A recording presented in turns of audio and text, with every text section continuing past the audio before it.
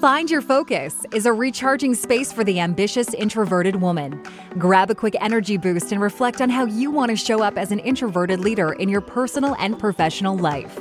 Here's some inspiring stories of people around the world who've done things differently from society's extroverted expectations. Your host, Heather, a women's leadership and life transitions coach, founder of a Restored Radiance Coaching for the Ambitious Introvert, international communicator and marketer, world traveler, UK expat, and fellow introvert. Heather aims to help ambitious, introverted women find their unique leadership voice and create life transition roadmaps, from career changes to moving countries or cities. Join Heather every Tuesday to find your focus, to fill your mindset with positivity and motivation to go after your dreams using your own unique energy blueprint. Your perceived weaknesses are your powerhouse. Here is your host. Hi, ambitious introverts. Today's guest is a fellow introvert, and she's also an empath, so she'll be talking about her life experience as both, going through her quarter-life crisis. Hannah Alsop is a quarter-life coach, and she helps 20 and 30-somethings who feel stuck in their quarter-life crisis. Hannah helps women get unstuck from their quarter-life crisis, working with them to undo their conditioning, uncover their purpose, and discover themselves so they can start living life on their terms. And without further ado, here's Hannah.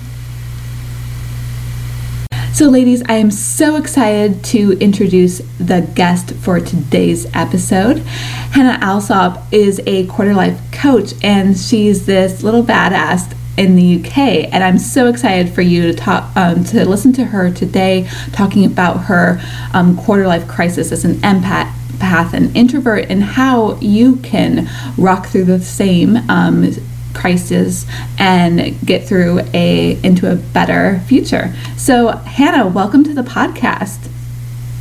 Hi, happy to be here. And I just wanted to jump in straight away and dive into, how did you get from where you are right now, a confident, a grounded woman past her quarter-life crisis to, before like all the, and where were you before all that mess happened? Yeah, so I've kind of always been an anxious person, which I don't think helped my quarter-life crisis. It's kind of like the overthinking and all of that stuff. But yeah, when I was kind of, it started in my mid-20s, I kind of realised that I was just going through the motions because, I just watched everyone else doing that, and I was kind of on this desperate journey, like ticking boxes. So I was kind of, I just remember desperately trying to tick the career box, buying a house, finding the right partner, and then I was thinking about having kids, and I was kind of thinking, once I have these things, then I'll be happy. And so my quarter-life crisis just saw me realise that I wanted all those things for the wrong reasons. Which then set me on a whole new path to kind of like finding my purpose and thinking about who I am deep down and what I want without kind of society's expectations. So all of that has led me to now coaching other women, and helping them escape their quarter-life crisis. I think a lot of women can understand that quarter-life crisis, whether they're going through it right now and trying to make sense of what they're feeling and the anxiety that's associated with that, or seeing that from the other side as well. I'd wanted to dive in a little bit deeper into your history as well, because you mentioned that when you were 14, you were experiencing challenges with mental health, and I wanted to chat to you about maybe can you explain how mental health shaped your internal and external world and how you interacted with both? Yeah, so I think it's funny really, because looking back I think that a lot of what contributed to my mental health work was kind of society and trying to fit in, and all of those kinds of things. And obviously 14 is a really hard age with like puberty and being at school and all of that stuff. So yeah, I mean, when I was really in the thick of it, I suppose my external world, I kind of couldn't act, you know, like normal and pretend to be this extrovert. My body kind of shut down, and I was like really struggling to leave the house and all that kind of stuff. And I suppose, yeah, internally I was just a complete terrified mess. Yeah, just the world and life was scary, kind of thinking about transitioning into adulthood, and yeah, that, and then kind of, I guess, the usual stuff of like the pressure of being a teenager and things like crowds and socializing and all of that stuff. It kind of made me even more introverted, I'd say. I can definitely relate to that, even as a teen. You know, in my own experience as a teen, it can be sometimes so overwhelming, the experiences that you're facing, especially at that age when your hormones are racing and adjusting, and you don't know how to be slightly different and certainly around your peers, where it's like you must fit into a certain box, otherwise they can't identify you or they don't understand you. Yeah, exactly. It definitely felt like that, and I think it was from that age that I started to really realise that I was different. So yeah, I then kind of just spent, you know, up until my quarter life crisis, I'd say I was just in complete survival mode, just sort of just trying to get through every day and pretending, I guess. Yeah. And you said that you identify as an empath and highly sensitive. For women who don't know quite what those terms mean, and how to identify them, would you be able to explain a little bit more about those two terms?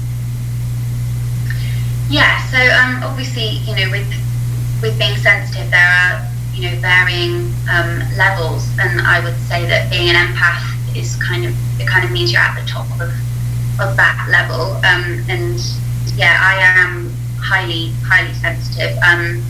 So it can be from things like, you know, being really affected by other people's words and their opinions of me, to, you know, I personally am really sensitive to environments. So if I'm in crowds or if I'm in a social situation and it's going on too long, and I'm also really sensitive to food. I'm just kind of sensitive in every way. So yeah.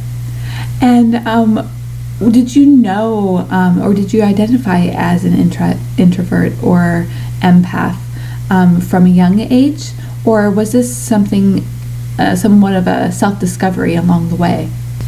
I'd say it's something that I've only really discovered over the last few years. I think all of the sort of trying to fit in, it really forced me to look at who I was, and I think up until that point, I actually always thought I was an extrovert, and I really wanted to be an extrovert. Like I guess I kind of had two sides of me. You know, you speak to some people, they'd say that, like, I was always getting told off for being like really loud, and you know, some people would say I was life and soul, but then those people kind of don't see me then at the end of, say, that social situation where I'm crying and completely depleted of energy. I then can't like do something for a week after that, and I have to like pace myself, and so yeah. So I wanted to know about during that time when you didn't quite know that you were an introvert and you were kind of trying to identify as an extrovert. How long did you resist being an introvert and a sensitive person, and how did that resistance impact your life? I'd say that I resisted it for years, really, because, you know, society does see being sensitive as a weakness, and I don't think a single sensitive person kind of living in our current world would say that they haven't had, you know, struggles with it.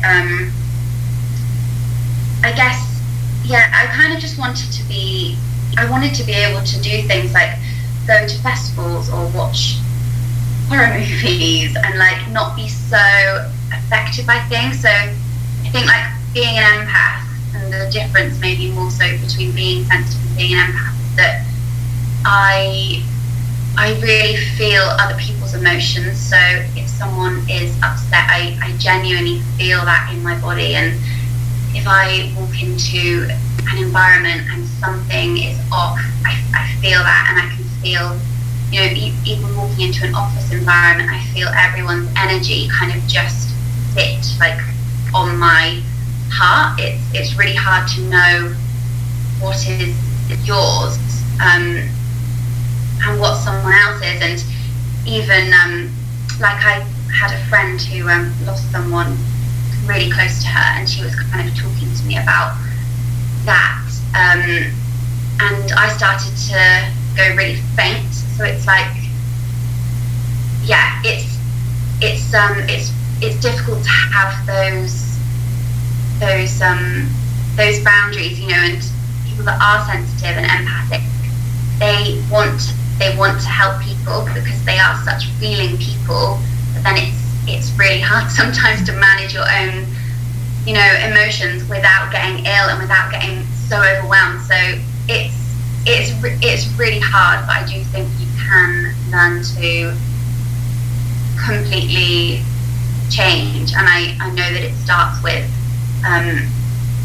you know, with accepting it and realizing that it isn't a weakness, and kind of just learning to,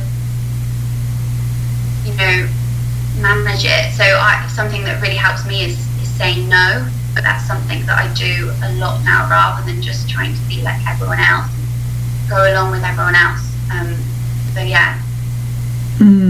That's so important. And when you were telling me that, you know, what you were experiencing as an empath, without being able to identify it, and then through identifying it, being able to then cope with it with different tools. I remember back when I was younger and didn't identify or didn't even know that there was such a thing as an empath, and there'd be so many times when I'd walk in to the living room growing up as a teen, and my mom's in the healthcare industry, so she'd be watching like an open heart surgery, and immediately like her daughter would just be like, like I'd have to run because she's there eating like, I don't know, some sort of like pasta with like red sauce, and I'm like, nope. This is too much. Yeah, but that's the reality, isn't it? Yeah, I feel like people that can't relate to that probably think that we are literally crazy. But yeah, that's how it is. Exactly. Another time I remember as well, like you were saying, a lot of people see sensitivity as a weakness, and so like you were saying, when you're younger, you try to put an armor over that sensitivity because it's a lot, and it can be painful when you don't understand it. And so, you know, to protect yourself from bullies or from opportunists, you tend to armor yourself, and perhaps can go swing the other side of the pendulum, which instead of being your kind, sincere, loving self, you might be a bit, you know, go the other side. And so it can represent as just like that mask and that stone wall to protect yourself before you really identify coping mechanisms. Yeah, I think you're right, and I can think of times that's definitely kind of been how I've dealt with it. It is like going into survival mode, isn't it? Mm-hmm. Absolutely. And So we've talked about, empaths and introvertedness. I want to delve into a bit more about the quarter life crisis. So when did that happen? And can you talk to us about how that experience felt for you, and what was the sticky middle, and what was the realization that you wanted to change something? So I think a lot of it was just, I was one of those people, like many, who never knew what I wanted to do for a career, and I'd always hated my job, and so I'd kind of go through phases of thinking, if I can just fix that, then everything will be fine. But it's hard because, I was brought up to think that, no one really likes their job, so you kind of just need to get on with it. And so I'd kind of go off and think, okay, I just need to deal with it. And so then I'd be focusing on something else and be like, well, once I've met the man of my dreams, then everything will be fine. And I was just never living in the present moment. I remember when I met my partner, I was just straight onto like, right, we need to buy a house and then get engaged and then get married, and then have children, because having children will give me fulfillment and purpose. And I just wanted all of these things for completely the wrong reasons. Because I was scared and I didn't know what else to do, basically. And I'd say the main thing that kind of forced me in this new direction was I actually had what I call a spiritual awakening. I know not everyone kind of believes that there's something else out there, and people obviously call it all kinds of different things. But I basically woke up to the fact that the reason I was going through the motions is because that's what everyone else does. And I kind of thought, well, why?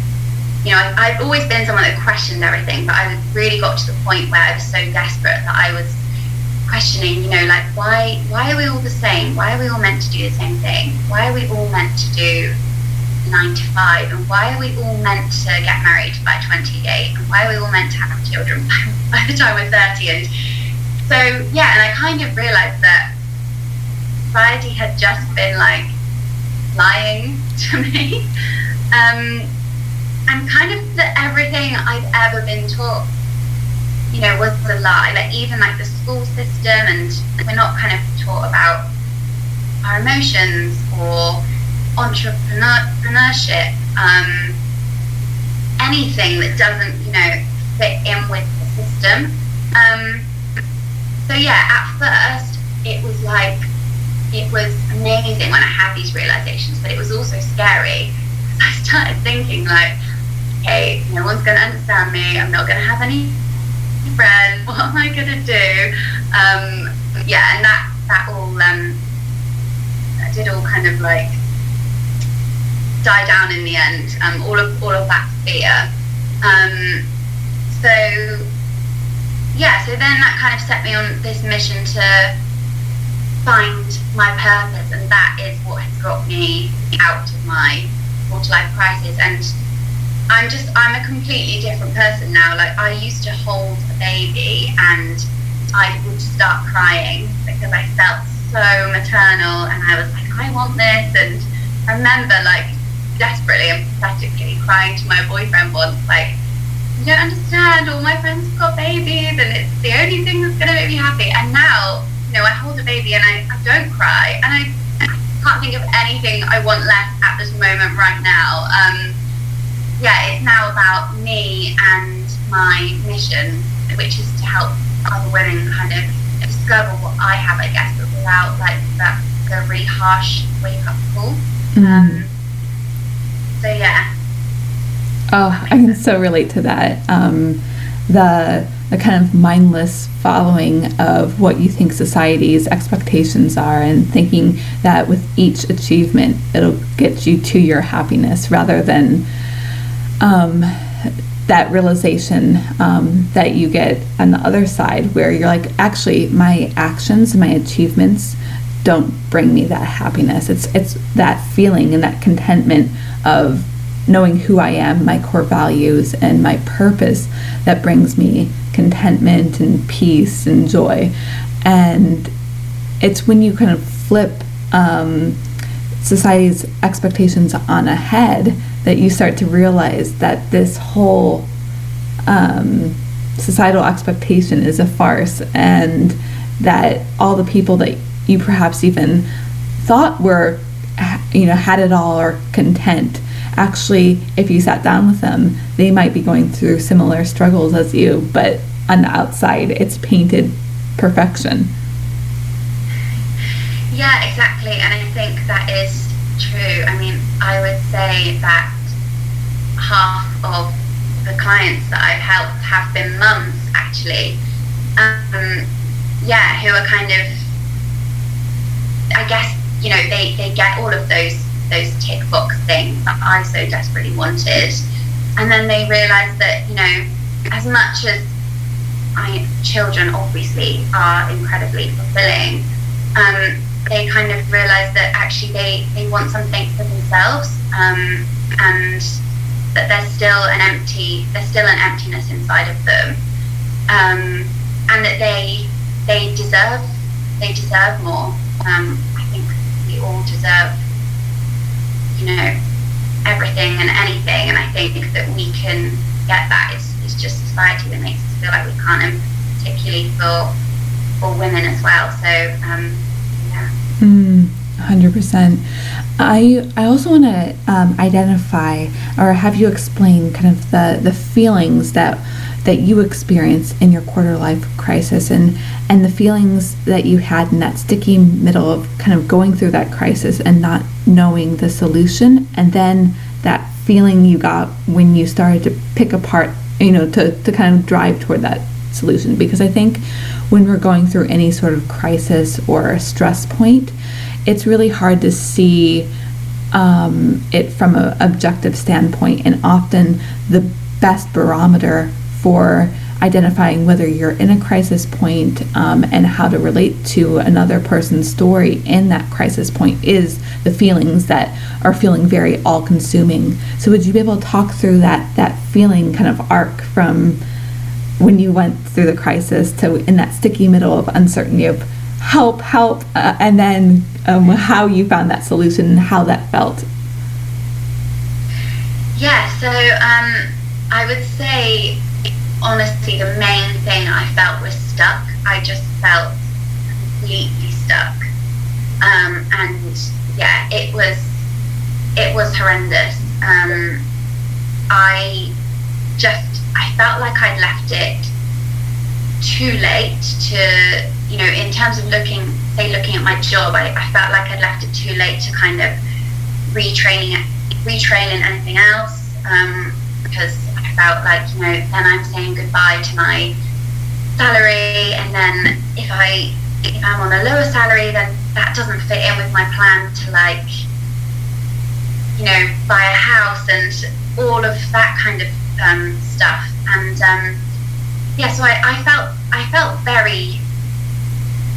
I did feel very, very stuck, and just completely lost and confused. And I think, those of us that have a quarter life crisis, it is because we're looking around at everyone else who is happy going through the motions, or seemingly happy going through the motions.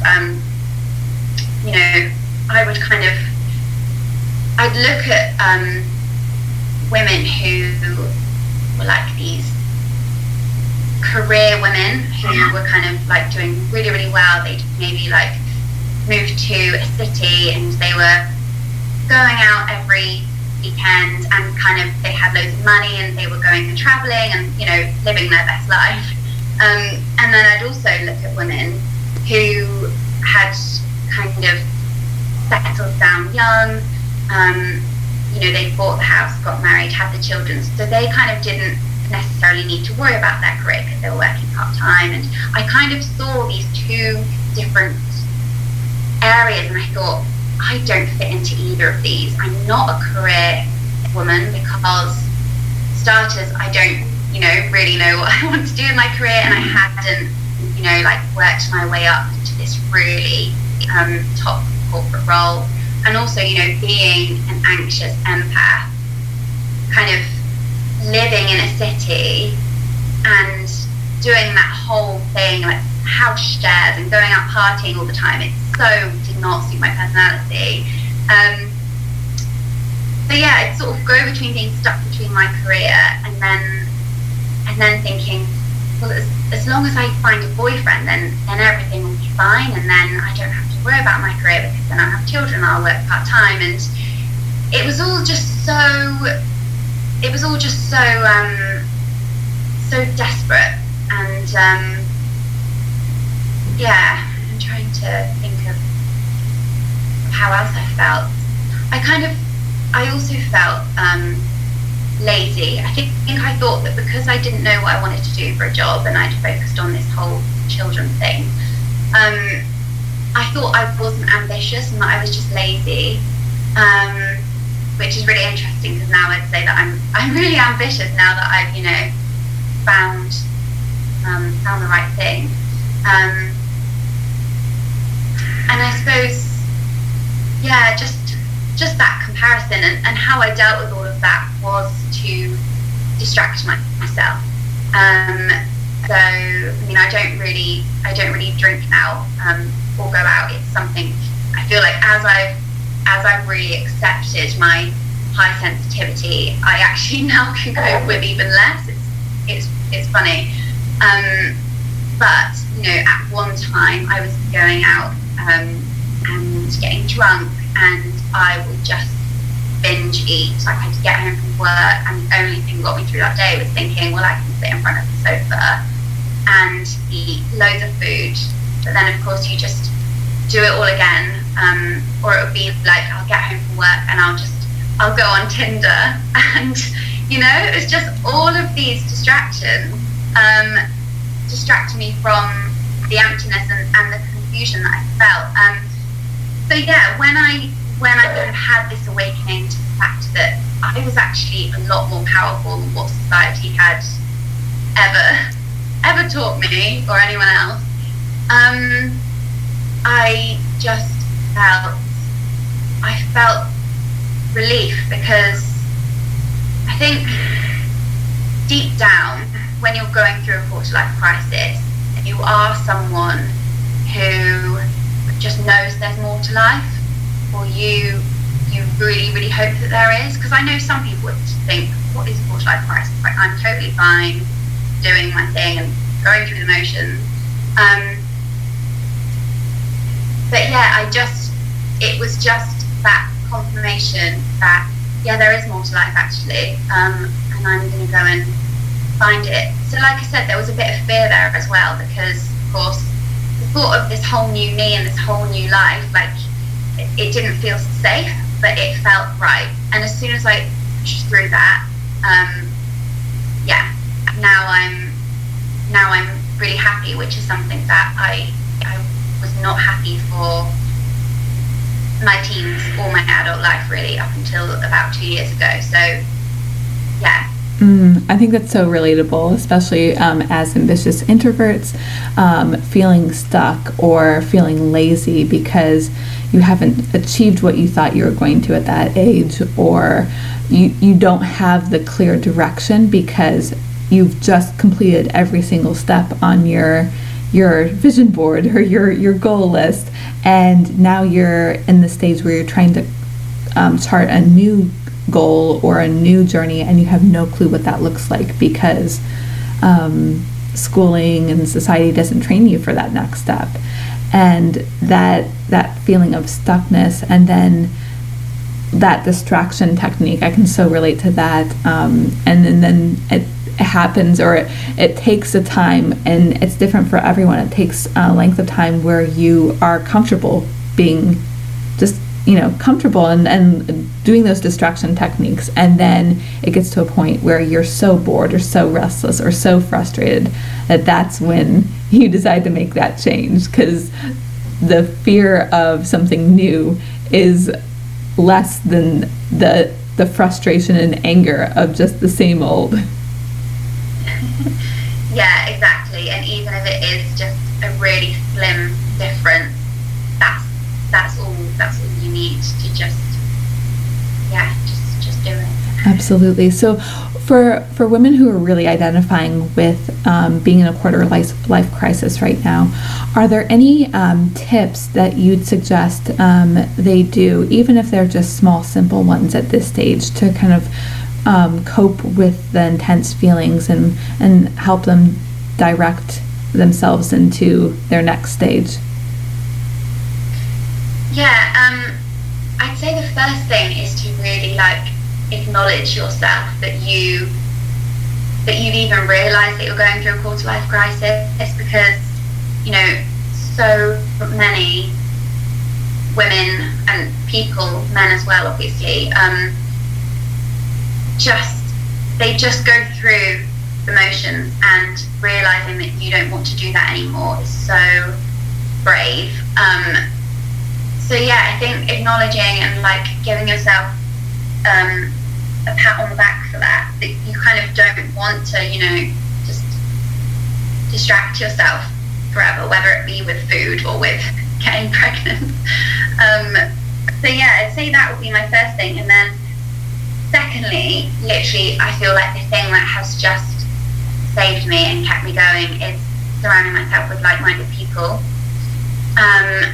And I do the majority of that online, and online is where I first, I guess, found people that were really like me, that got where I was coming from, and that wanted,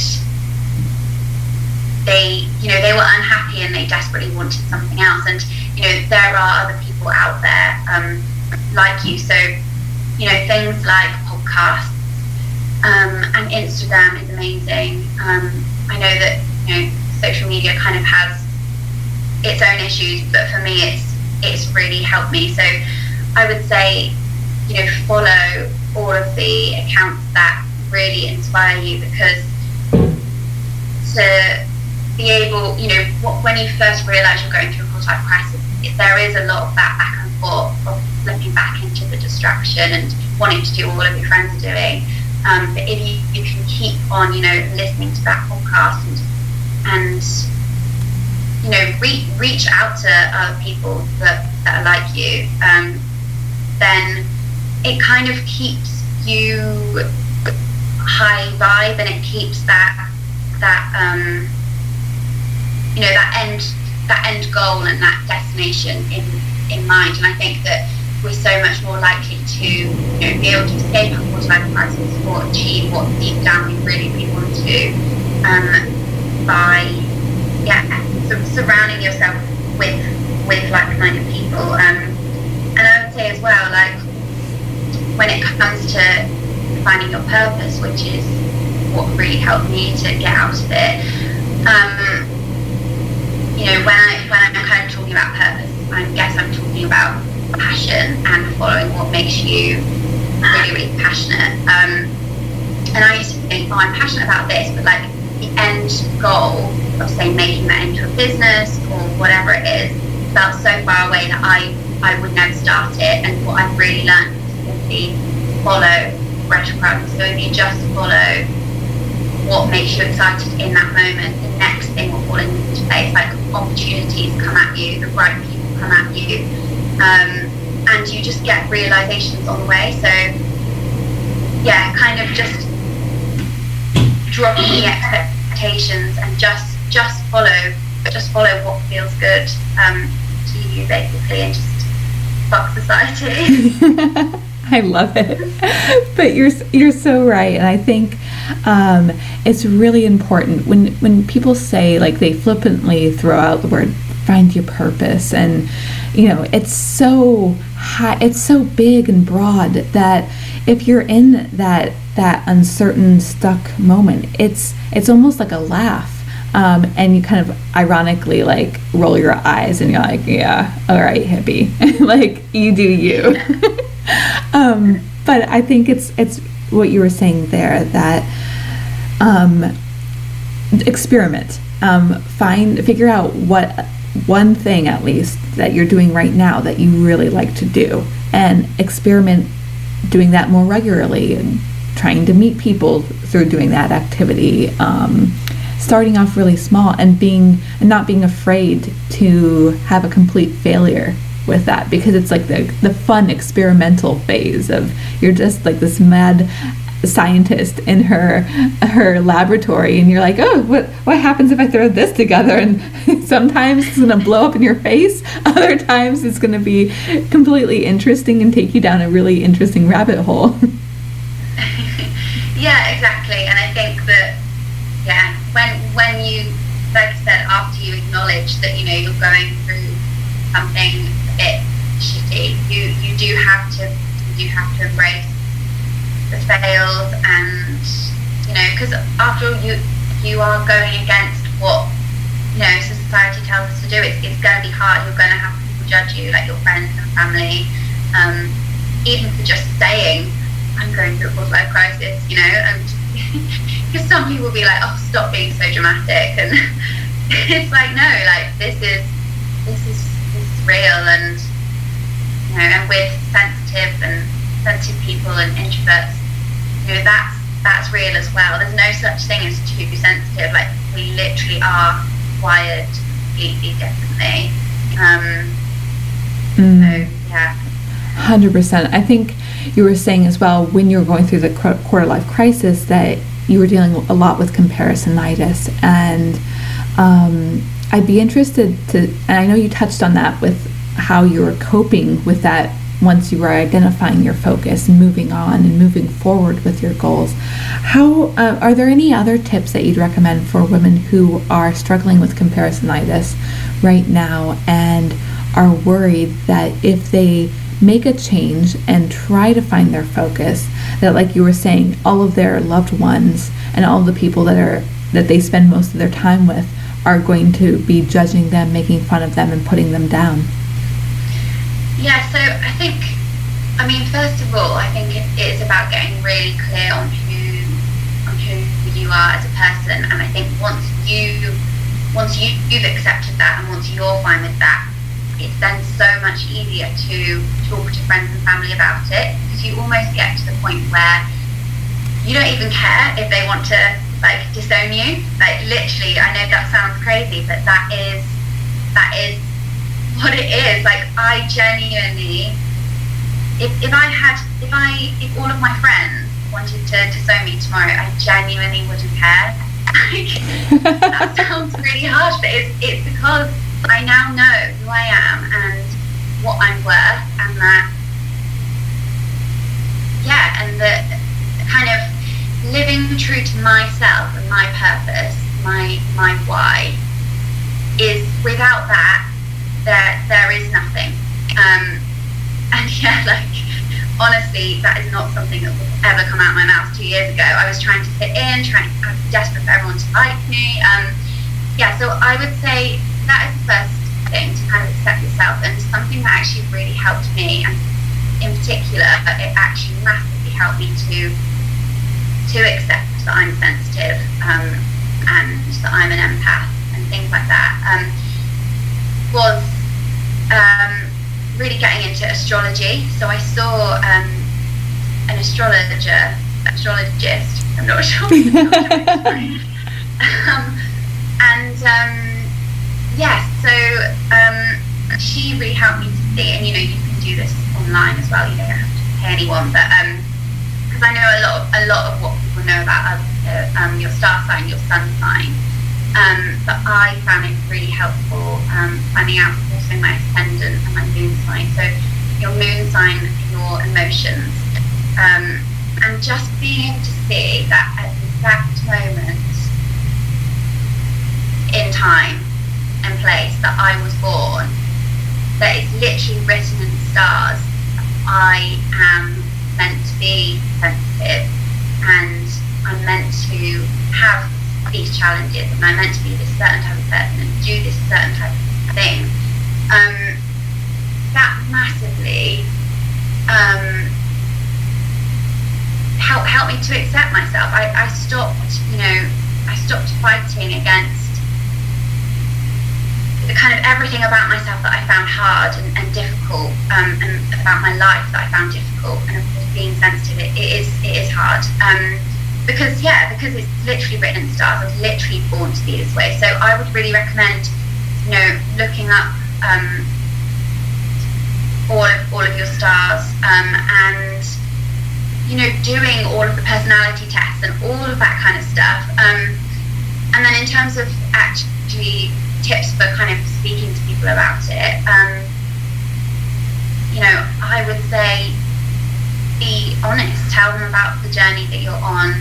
Even read out like what all of your charts say, and just ask for support. And I think it's harder with family, but with friends, if they're still going to judge you, then they are not friends for you. Like, seriously, ditch them. Get rid. It's not worth it. Like, yeah. Preach, woman.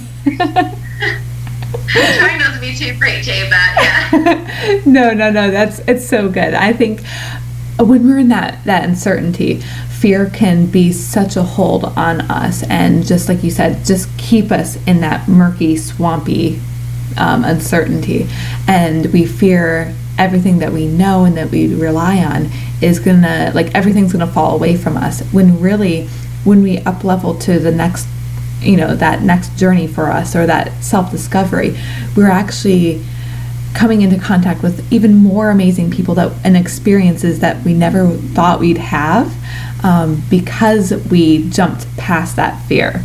And I think, you reiterating that it's fine on the other side of that fear. It'll be even richer and more exciting than you expected, and just more true to who you are, at your very essence. Yeah, definitely. You will find your people, and like for me, it's been online, which I know some people are really resistant to, and it sounds a bit sad and a bit weird, but once you do it, it's totally fine. And actually, a lot of people online are doing, the same thing. That they're kind of making these connections because they're not finding them in kind of normal, real day-to-day life. So yeah. 100%. I think that's the quickest, easiest way for somebody to, when they're starting to make that change, trying to identify the people that you want to be like, and surrounding yourself with them online is really easy, whether that be podcasts or Facebook groups or Instagram or whatever. And from there, you can even meet, you can actually identify opportunities to meet in person, but it's an easy start when you're feeling overwhelmed, when you're feeling stressed, and having that repetitive daily practice with those people, or weekly practice where you touch base with them. It's a great way for you to model your behavior based on people who are maybe a couple levels up, who are doing something that you never thought was possible. Yeah, definitely. Yeah, I agree. And I think, it's important what you said, people that are a couple of steps ahead of you. It's really good to, see that you can change. And I love listening to people's stories of how they got from, one place to another. So yeah, I love that. 100%. I'm the same. I even as a kid, I'd be the little nerdy girl in the corner who would be at recess or in study hall and actually reading like this thick biography book, because I'm just really fascinated with how people grow and become more resilient in the face of struggle, because we're all so similar, yet we always think we're so different. And if we don't share these stories of having that dark night of the soul, and those moments where you almost gave up, but then didn't, and you're now this person where people are probably saying, oh my God, how are they so successful? How are they this? How are they so light? And you don't dive into that story, you kind of see yourself as other compared to them, and you set them at a higher bar when we're really just the same and just trying to figure out ourselves and have that beautiful self-discovery. Yeah, we're all just trying to muddle through life, aren't we? It's funny because I think a lot of people expect to be the same as them, and that's something I always found really hard. It's like, why have you said that? I would never say that. Like, that's so horrible or whatever. Or someone might think, oh, like, why is she so pathetic? Like, why can't she just do all of the stuff that I'm doing? And I feel like I literally physically can't. But we're all human beings, and actually, if we were all really honest and kind of all have the courage to really tap deep into those traumas and those woundings that we all have, I think we would realise that we're a lot more similar. But yeah, it's just unfortunately not the way society works right now. But I'm sure one day we'll get there. Absolutely. I'm really interested as well, because I know you were saying, and we were talking about how being highly sensitive and an empath, we'd put a mask or an armor over that in the past. Where you are now, being this kick-ass, very strong, self-assured woman, how have you used your perceived weaknesses and brought them into strengths? So I think, coaching is obviously is a big one, because I guess I always felt like I was a bit weird for like wanting to have deep conversations with people, and things like that. And obviously, being so sensitive and really feeling people's emotions when they're going through a hard time, I always found that really hard. Whereas now I have a reason to really do that. It just comes naturally to me. So I definitely, obviously now embrace that and embrace the ability to really, understand people and read situations. Like I guess, a couple of years ago, no one really talked about being like emotionally intelligent, and now it's something that I'm hearing more and more about. And I kind of a year ago had this realization. I was like, I'm really emotionally intelligent, and that made me feel so good, because it's not the fact that we're not taught about that at school. I kind of just thought like, it's something that I didn't value. I just thought I was weird. So now, it's really nice to be able to embrace that and actually see it as, as a skill. Because again, I just thought that everyone else kind of thought the same way as me, a few years ago.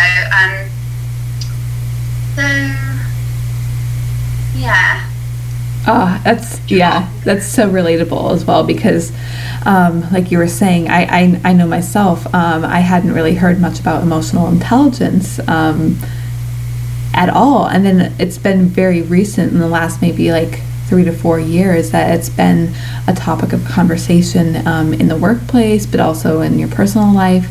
And it's funny how that wasn't something that was either identified or put value on, but now, as society is kind of hopefully growing and maybe expanding and learning, they're realizing that to have and create connections, whether that be partnerships in your professional life or in a corporate partnership, you need that connection, you need that emotional intelligence to create those relationships.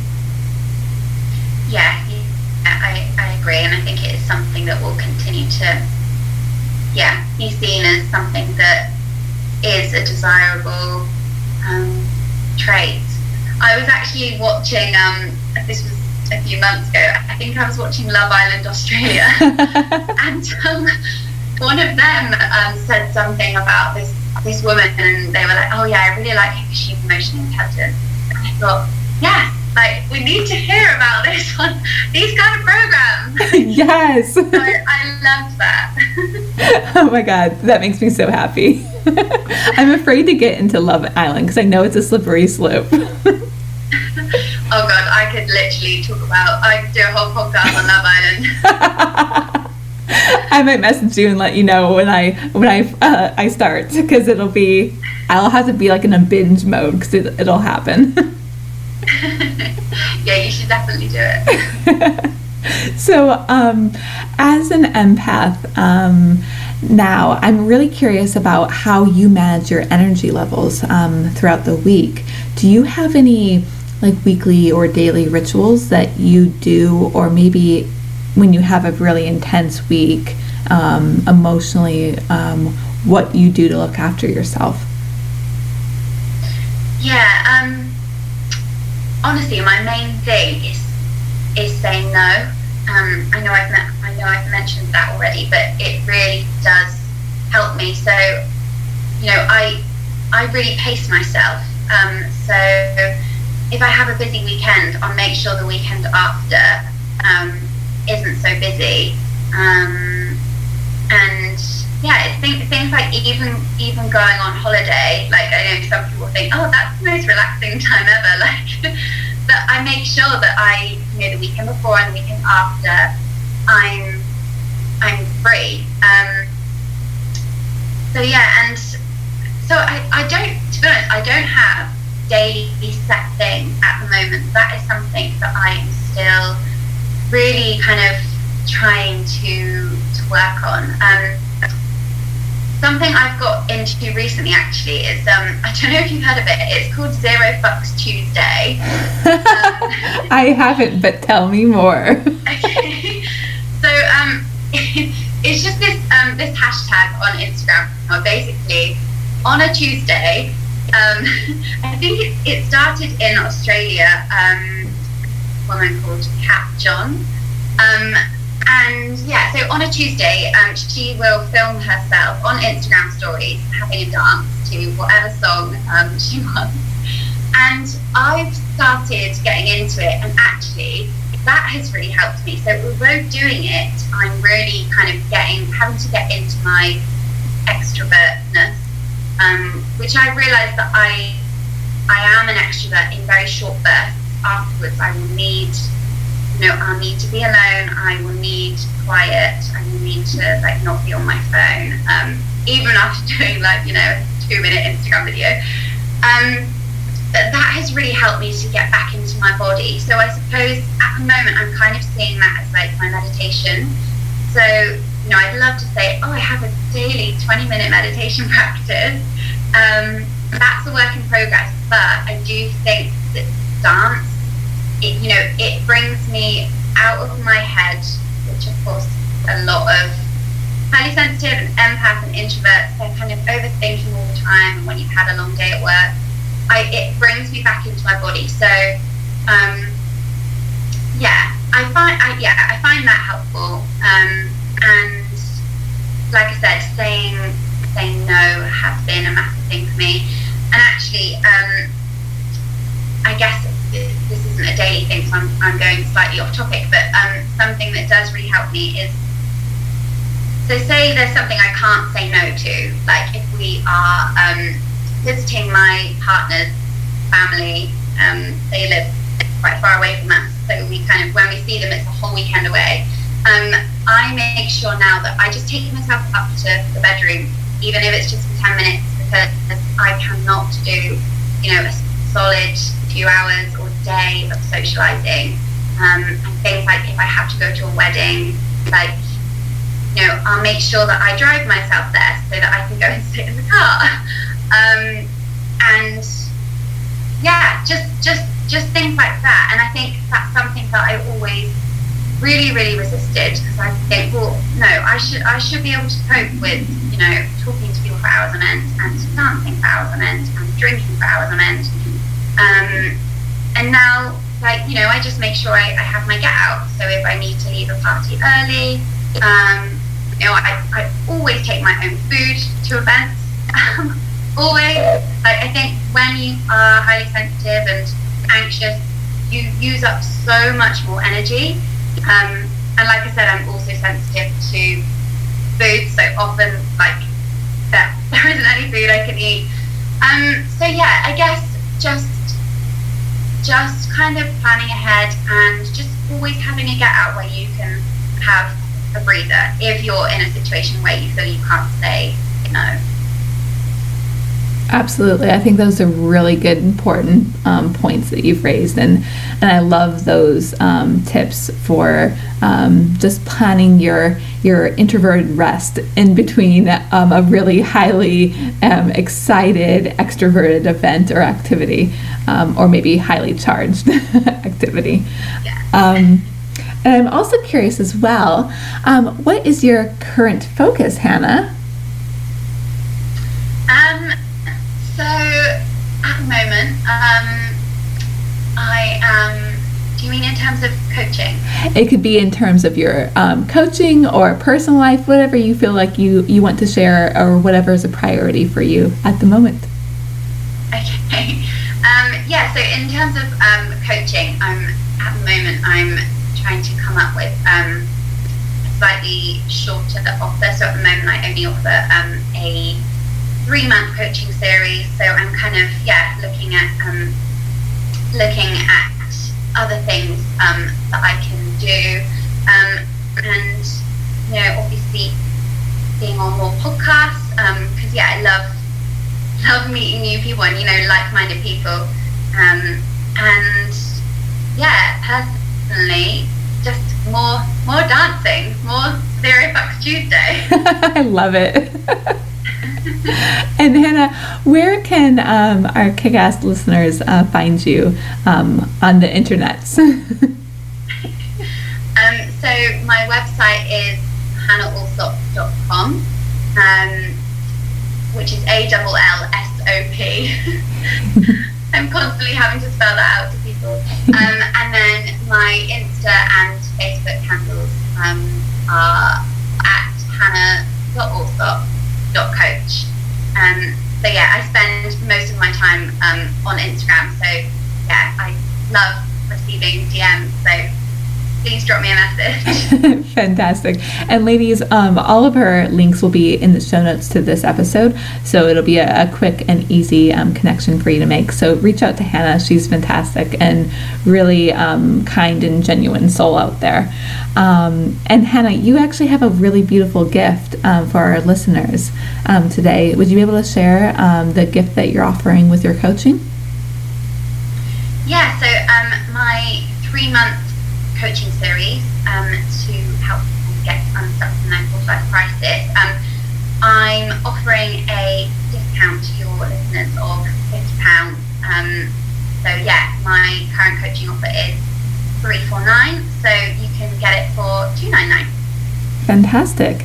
So ladies, go to Hannah's website. The link will be in the show notes, and quote our podcast, Find Your Focus, and you'll get that £50 off your 3-month coaching series with Hannah. So Hannah, thank you so much for dropping by the podcast today, and I can't wait to follow your journey. Have a good one.